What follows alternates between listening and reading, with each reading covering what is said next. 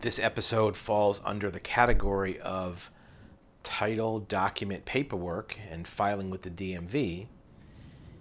And what we're going to talk about today is the process of obtaining a title for a vehicle that's purchased without any type of title background. For example, a buyer recently located what's commonly referred to as a barn find, and it was literally in a barn. There were two vehicles that were late 60s Ford Torino, which was a midsize two-door coupe that was in some cases used as a luxury car. Sometimes it was a sports car, depending on the model and the configuration. These are both Torino Cobra jets. So they had a shaker hood. They had a certain 428 engine, very rare cars. Ford T6 transmission. And the buyer, or the person who had found them, had discovered that this barn and this property had changed hands 3 or 4 times. The cars had been sitting there. The current owner of the barn and the property had no idea what they were. They knew they were cars. They knew they were a Ford. They were underneath all kind of debris and parts and tractor debris and materials. And they knew they were there, but they had no idea what they were, or they just thought they were basically debris. So this buyer knew that they had some value and they were unusual vehicles, and told the owner honestly, look, these are interesting cars. I'd like to buy them. Obviously, they're not in good condition. They're not ready for the road. They're not restored. I'm willing to pay a reasonable amount for the vehicles.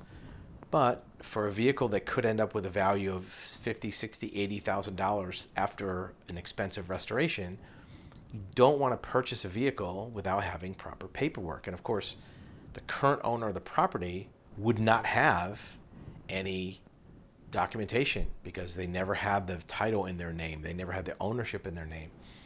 So the property owners agreed that this buyer would look into methods of recovering a title for the vehicle so they could have good ownership, and they agreed on a price for the vehicles should they be able to do that. And it first started with pulling the debris from outside and inside the vehicle to try to discover documents that were in the vehicle. Were there any registrations? Were the titles in the glove compartment?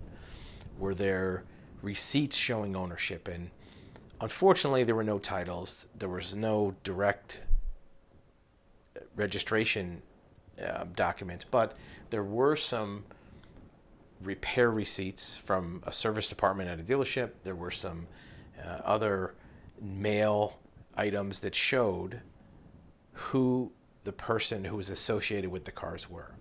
So the next step was to search for that person. And the person who was associated with both cars, their name was on paperwork for both cars, was found to have been deceased. And the next step was to look for a chain of heirship for the vehicles. Was there a spouse? Was there children? Was there relatives? And it turned out that the spouse was deceased. There were 2 children, and both lived in locations that were far removed from the area, and they were both contacted. Look, we have these cars. We'd like to try to get them. And both of them said, look, we don't really care about the cars, and my father's been long since dead, and they were in later years of their life as well, these children. So they didn't want anything to do with it. They had no objection, but they had nothing they could do to help. They had no knowledge of paperwork for these cars. So the next step was to look at proving the ownership of the deceased person and then trying to do some type of heirship title or deceased owner title. And what was discovered as this went along was the state where the buyer was going to be living was a state that allowed for what's called a bonded title. And you go through a process of obtaining a surety bond certificate. You sign some affidavits, how you've obtained the vehicles. You present the affidavit and the surety bond and some applications to the state, to the DMV, titling division, and they issue you a title.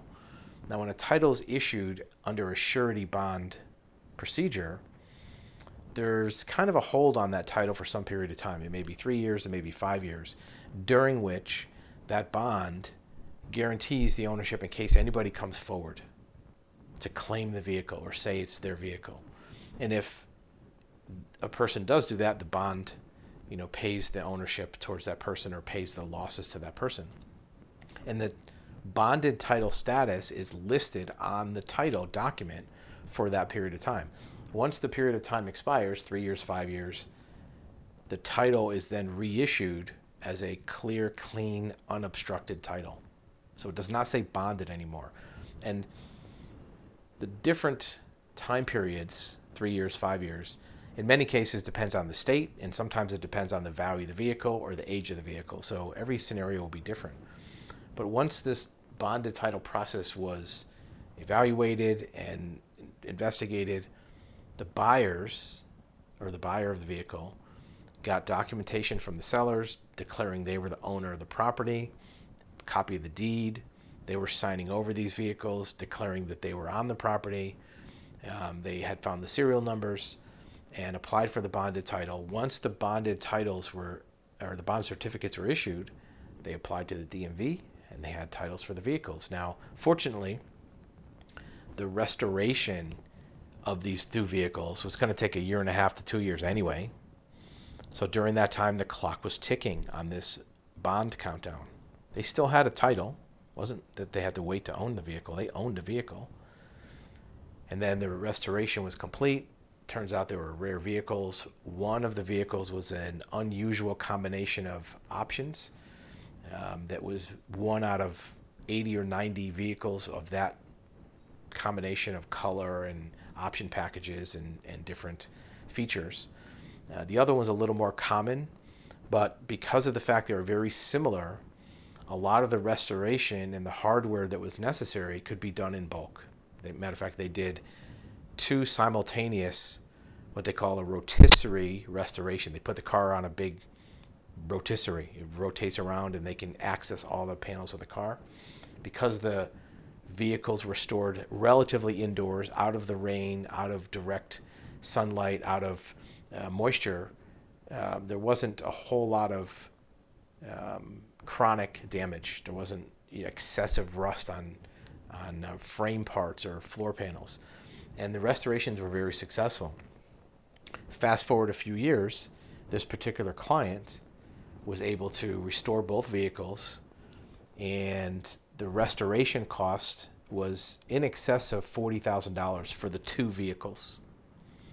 They took the less rare of the 2 vehicles, presented it through one of the major auction houses, like Barrett-Jackson or Mecum or whatnot, and was able to sell that vehicle for in excess of $50,000.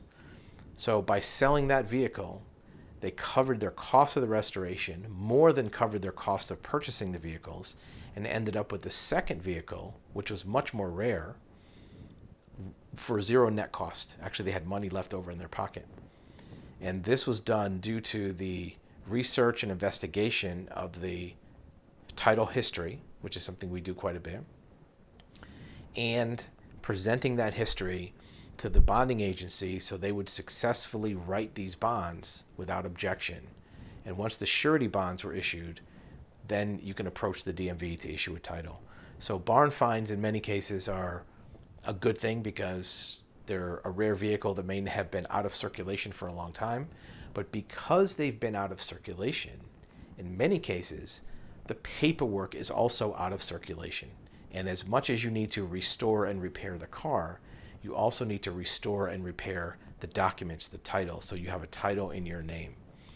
And that is the story of the twin Torinos that ended up being a $10,000 plus windfall, plus a free vehicle for the client that took their time to investigate properly and execute the right paperwork.